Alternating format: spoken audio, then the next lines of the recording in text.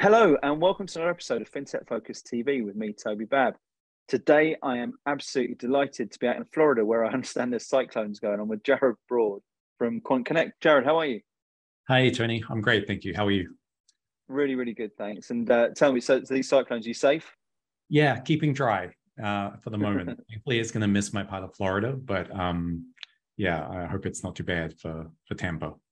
Likewise. Now, listen, I'm really excited to have you on here. We've been talking a little bit about the story, and there's a lot to talk about. So we're going to get into all of that. We're going to talk through where you're at, where you're heading, what you've done.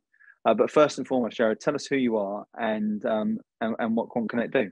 My name is Jared Broad. I'm the CEO and founder of QuantConnect. I'm a New Zealander, biomedical engineer. For a while now, we've been building QuantConnect, which is a platform for quants to design and trade algorithms. They can write these algorithms in Python and pull down on terabytes and terabytes of financial data and then trade it through to brokerage accounts and exchanges. I love that. And I love the fact of what you're doing. I think you call it the sort of open source in the space. And what we were talking about when we first started chatting was this democratization of a space where there's been a sort of David and Goliath story happening in that hedge fund world for some time, and this creates a tremendous amount of opportunity. Tell us a little bit about why you started this and what the scale of what it can look like may be. Have we got the next great open source revolution right here in front of us? I think so. The vast majority of the investment industry is moving to quantitative trading. 5-10 years ago, it was like maybe 5 or 10% of the industry, and now we're up to about 30, 40, 50% of the industry are employing these quantitative techniques to manage capital. And then in order to do that, though, it's extremely challenging. There are so many challenges with just obtaining, cleaning, working with this large data sets that people need to work with, linking and modeling all of it so that you can track securities through time and uniquely, like really gritty work that needs to be done right in order to build a good quant strategy that you can trust and rely that's giving you what you would expect. And then on top of that, there's this massive just educational barrier too. The knowledge of quant trading is relatively closed down because nobody wants to share what they know, because that reduces their edge in the market. And the same thing with the infrastructure. Nobody wants to share their infrastructure because once you've invested all this work into building it, that becomes your competitive advantage.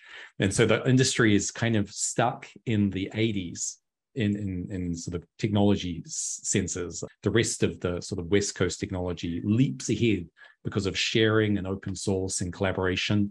But the finance industry is kind of backwards. So we're taking a very different approach. We want to sort of use radical open source in the world of finance and see what happens.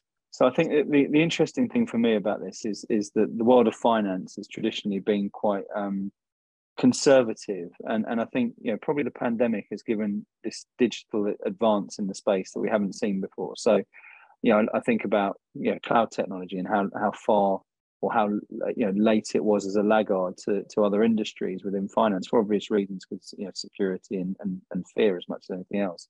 Right. And then we see a lot more talk about interoperability right now than we've ever seen before, and I've seen a lot more cooperation over the last few years in the space than ever before. But within that, we see an industry that's traditionally put its buffers up and been very conservative because of regulation and the implications of getting this sort of stuff wrong, and potentially because of the size and scale of competition you've got in the space to not want to share and to not want to lose competitive advantage. And when everything is as tight as it is on latency and the advantages and the gains that people get, there's traditionally been a little bit of kickback to some of the innovation that we've seen in this sector. So Tell me how you're breaking down that barrier and how you guys move that further forward and break down that sort of thing, because there's a whole world of opportunity behind that, right? Yeah, you're touched on so many different points. But I ramble. I think the kernel there though was that the industry is changing for some reason. And I think our hypothesis about that is that the industry is being driven by cost. just like every other industry. In the 80s, it was maybe less competitive, and they were able to create edges easier. But these days, the cost of live data is going up, the cost of the infrastructure is going up.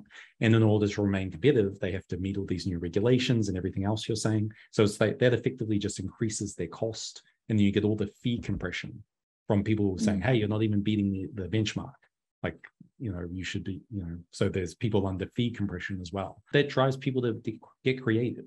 They really start to tangibly evaluate, like, is this a competitive advantage for us? Or is this just plumbing? Like, is this really where our secret sauce is? And 99% of the time, you can say this just isn't a competitive advantage, and now this is just plumbing, and we should just focus and outsource this part of the company.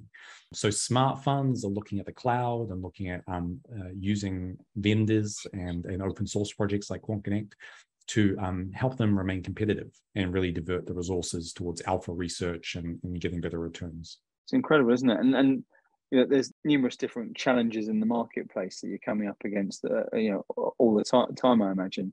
And actually, I'll park that for a second and come back to the interesting thing for me here is there are so many different businesses that start up where it's as you say, it's a nice to have rather than a need to have.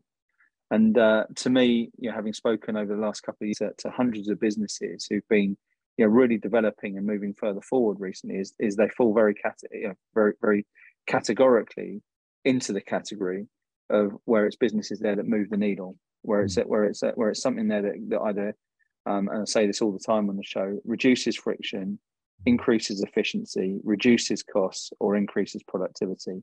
When you look at all of those different things together, that can have an explosive impact on a business that engages with that particular company.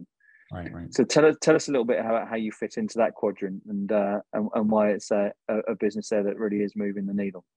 I heard a similar statement, but it was it's either increasing revenue or reducing risk. So that makes it easier, right? Yes, very, very similar to your statement. Yeah. So there's two parts.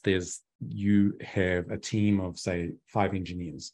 How much of their time is being spent on alpha search and alpha generating activities versus plumbing, versus connecting to fixed APIs, monitoring, logging, really menial, boring stuff that, in our opinion, should be done once, done right, and open sourced.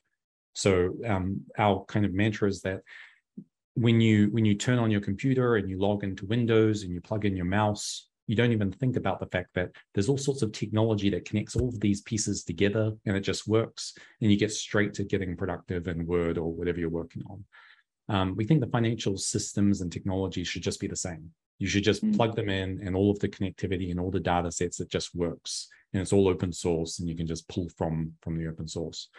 So in doing that, you're reducing risk massively, because you're not needing to re-implement the same technology with closed-sourced implementations which have bugs, and you don't want to sort of get through to live trading and realize you have a bug in your fixed connection to your brokerage and then lose money. So there's just having the benefit of having 10,000 eyes look at the source code and make sure that your connections and data integrations are all perfect.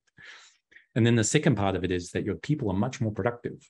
You're able to spend all that time on alpha and alpha search rather than writing those connections. So it's an increase in revenue, in a sense, to help them find more alpha and get better returns. And then for the industry, there's kind of this big shift happening. You've got firms that are starting up that are being faced with these massive barriers to entry, with very expensive data, very complex technology. In order to sort of get routing and rack space and hardware, it's just millions of dollars. It starts to add up. And so in order to afford a few $1 million startup expense, you really need 100 plus, 200 plus million in assets to be able to afford that startup expense. And so that really basically shifts the market towards the larger institutions. And then we start getting this concentration of wealth in the industry. And so I think of us as the ultimate painkiller for this entire new generation of fund startups who have no way to start up without QuantConnect. There's just no way that they can build a fund without us. It's like you've heard the painkiller versus vitamin. Yeah. Seth Cohen says you're either a painkiller or a vitamin. Exactly. Right? Yeah. So it's brilliant. And actually, I was listening to something earlier on a on a different podcast, funny enough, where it talks about preventative and reactive in medicine, and it's exactly the same sort of thing, isn't it? So I think Western medicine is designed on curing stuff after it's happened, and Eastern medicine is about prevention, afterwards, and getting ahead of the curve. And I think that's probably something again which you're talking about here, isn't it? Yeah, it's just that those larger funds, they have the budgets, they can afford to do it, and they can have 1,000 engineers on staff and just hire and build everything they need. And those smaller ones, we're just the only way they can do it.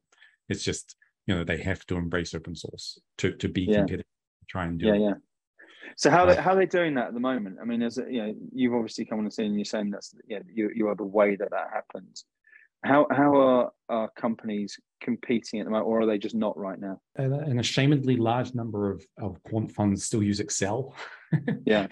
So the sort of quiet joke is that we're competing against Excel a lot of the time. Yeah. It's amazing. It's amazing how common that is, isn't it? Right. And so in doing that, they 90% of the time make the same mistakes over and over again, because it's so easy to make certain mistakes when you're using Excel or any similar bolted together internal platform. Those mistakes are kind of like the cardinal sins of quant trading. And if you make those cardinal sins, you're going to end up with something that doesn't work in live trading. By using a platform like QuantConnect versus Excel or anything else you bolt together, you'll avoid all those cardinal sins. And just examples are like selection bias. So in my Excel model, I download Apple data and I start building a model with Apple. And then I think that I'm a genius because my Apple strategy has produced 500% returns over the last few years. And Apple's gone up 17,000% or whatever it is. Yeah. So we build in all of those avoidance techniques to really generate a robust quant strategy. Incredible. And so talk to us about how it's gone. So I love growth businesses. I love companies that are on the move, that are providing this, identifying these sort of blind spots and providing solutions that really drive people further forward. So talk to us about the journey. Where did you start and where are you at now? We were ahead of the curve. And originally I was running a small fund for myself. But actually before I got to that, I love the markets and I just love to trade. And I started manually trading, and like an engineer, I was like, oh, my manual trading is poor. I need to automate this. I need to write a strategy and code this up. And so I started to build some sort of automation around my ideas and started to build testing frameworks to be able to test them. And it was just incredibly difficult. And at the time I was living in Chile, and I was doing humanitarian work. So I had some free time on my hands. And it basically, I stopped and was working full time for about 2 years to really get a robust algorithmic trading framework going. And that really opened my eyes that this is absolutely impossible for any engineer that has a day job and a family and kids. Like, there's no way that you can do this without like a full-time 12 hours a day, 7 days a week kind of commitment that you can only really give in your 20s. Yeah. In your mid-20s. Maybe. Right. So yeah, we started in Chile. We raised some grant funding from the Chilean government, and myself and a kind of early co-founder, we were bootstrapping the company, just trying to raise angel funding for this crazy thing called quant trading. And people were like, "You're crazy. You're in Chile. Who are you?" So we had no choice. We just okay, we have to bootstrap this, and we basically spent some time building the technology and just really converting what I had done for myself and for my own personal little fund into the technology that QuantConnect uses today. And then over time, we won some angel funding, traveled to New York, and was sort of trying to meet investors and raise capital there. And there was one moment where I was sleeping on somebody's sofa, and I was like, I just raised my first $10,000 angel check. Like, should I pay off my credit card, which had about 10,000 in debt on it, or should I put it all into this equities data that I needed to buy so that I could actually put the equities data into the platform? So I was like, okay, we're all in, let's buy the equities data. Yes. So there's some hairy moments there over the years. We got the angel investment, we went live trading, and now we've started to grow like live trading and other asset classes, and grow the team. Eventually we moved to New York, and we sort of founded the company in New York and got an office in Brooklyn, and sort of grew the team in Brooklyn, and just kept on making the platform and the technology better and better. Incredible. So it's been that I love the story. I mean, there's so many different bits to unpack in that, and I don't think any founder's story is complete unless you're sort of sat there with a check working out whether you're going to pay off your credit card debts or stick or twist. Yeah. Definitely no, there's no founder story which doesn't involve sleeping on a sofa at some stage. So you're ticking all the right boxes. So you talk about that, and you're now moving the business, and as you say, it moves into this sweet spot where you're in New York, and it's starting to grow, and you're starting to do some really cool things. There's people in the business, there's people in the team. You've secured that angel funding. Tell us about where we're at now. What's it look like today? Yeah. So the critical little change we made to the company was right during the pandemic. We realized that we were restricting people from using QuantConnect unintentionally. And so what we did was we changed the platform to better support organizations and companies starting up. And so that was like dead in the pandemic. April 2020, we launched the new version of the product. And basically it makes it look like Amazon Web Services. When you spin up a node in Amazon Cloud, and you can spin it up and spin it down, or spin up 10 of them if you want, and you can resize and configure your account as you like. So that little insight allowed us to really explode, and we started to better support these funds and these startup organizations building on QuantConnect. Now we've got about 220,000 registered users. And so these are sort of engineers, they might work at a technology company, and they have day jobs and families. There's about 30% who are full-time quants working in a financial firm, 30% engineers, and like 30% traders and academics and students, and a big mix of people.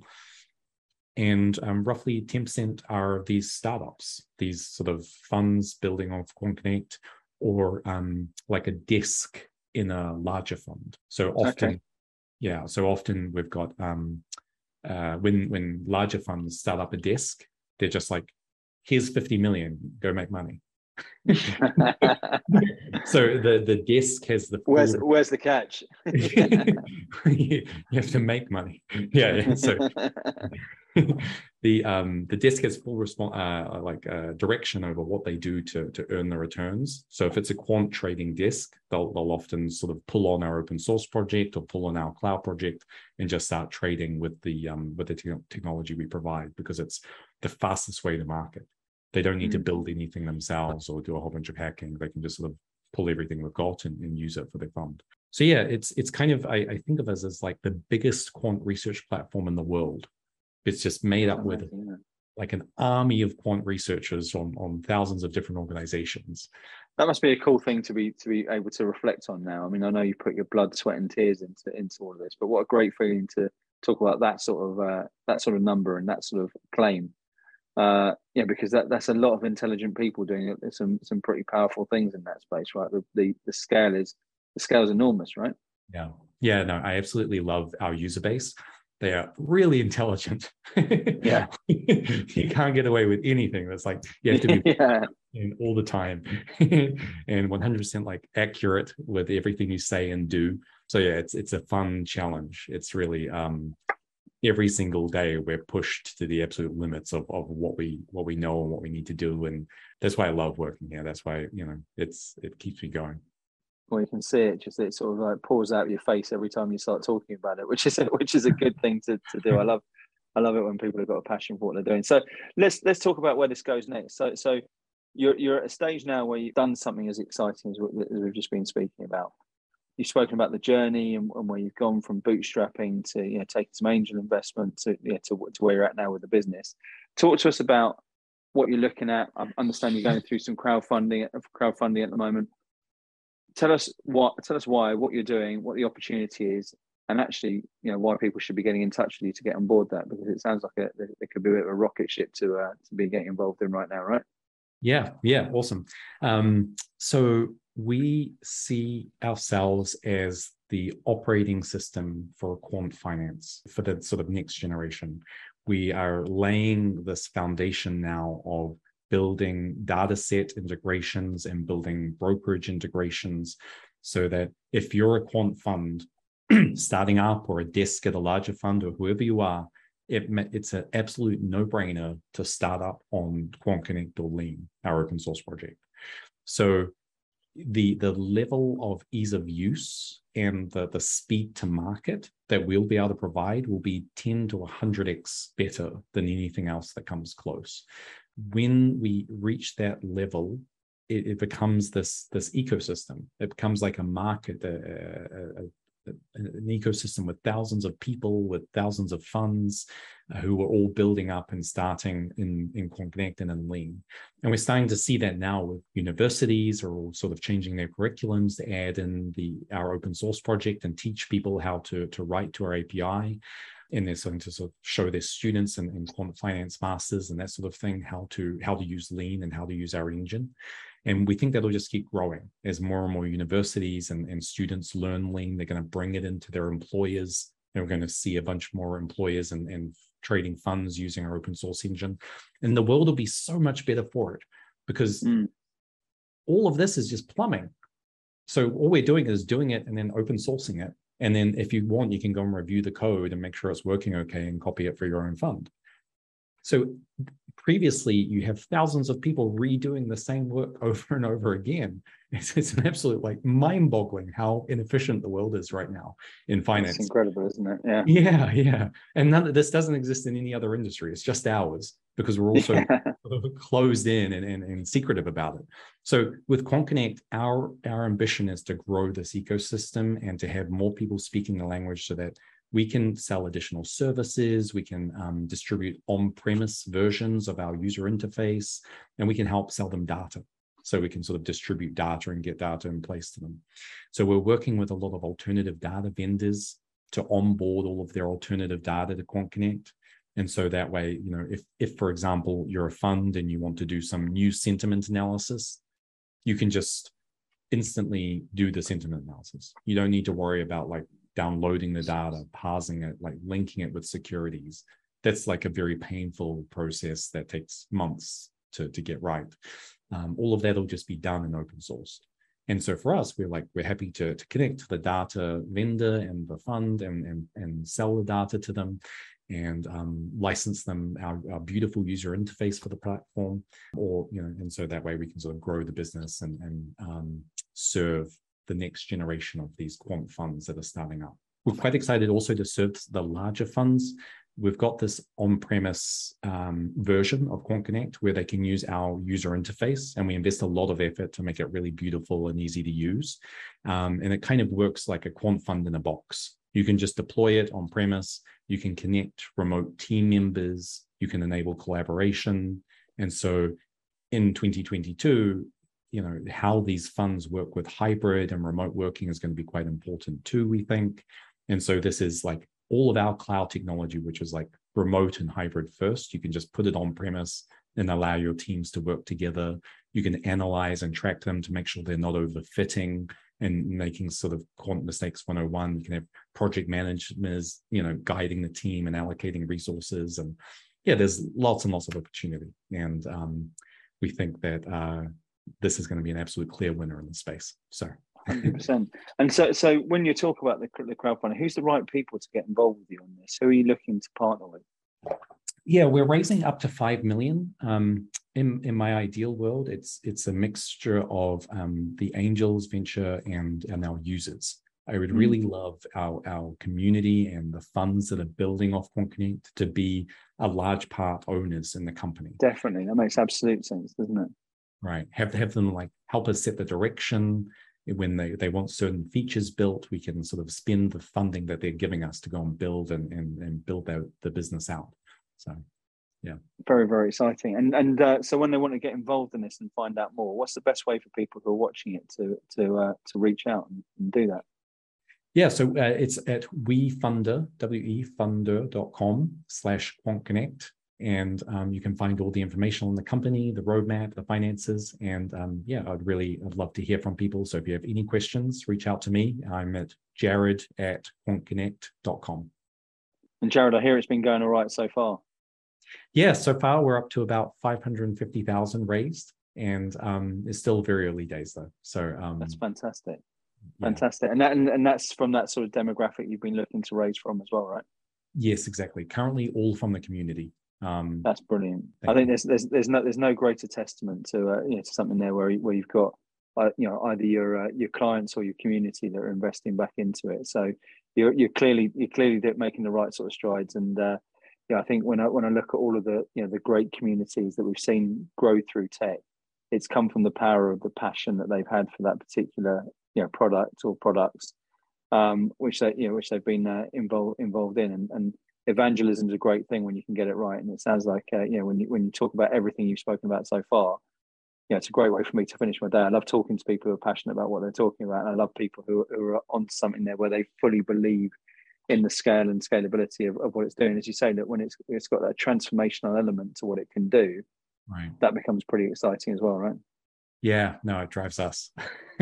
Well, something's got to drive us all, hasn't it? And there's nothing more noble than the cause. So, Jared, listen, it's been fantastic talking to you and having you on the show. I really wish you the very, very best of luck with that. I know there'll be people looking at this and I have discussions all the time with people who are very passionate about this area as well.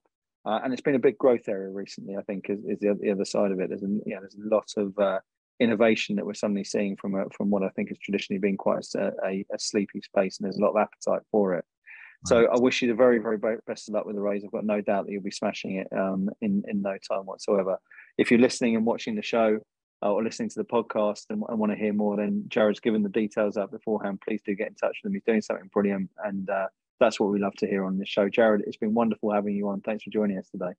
Thank you so much, Toby. Really appreciate the opportunity. Absolute pleasure. And thank you all for watching. We will see you soon on another episode of FinTech Focus TV. Thanks very much.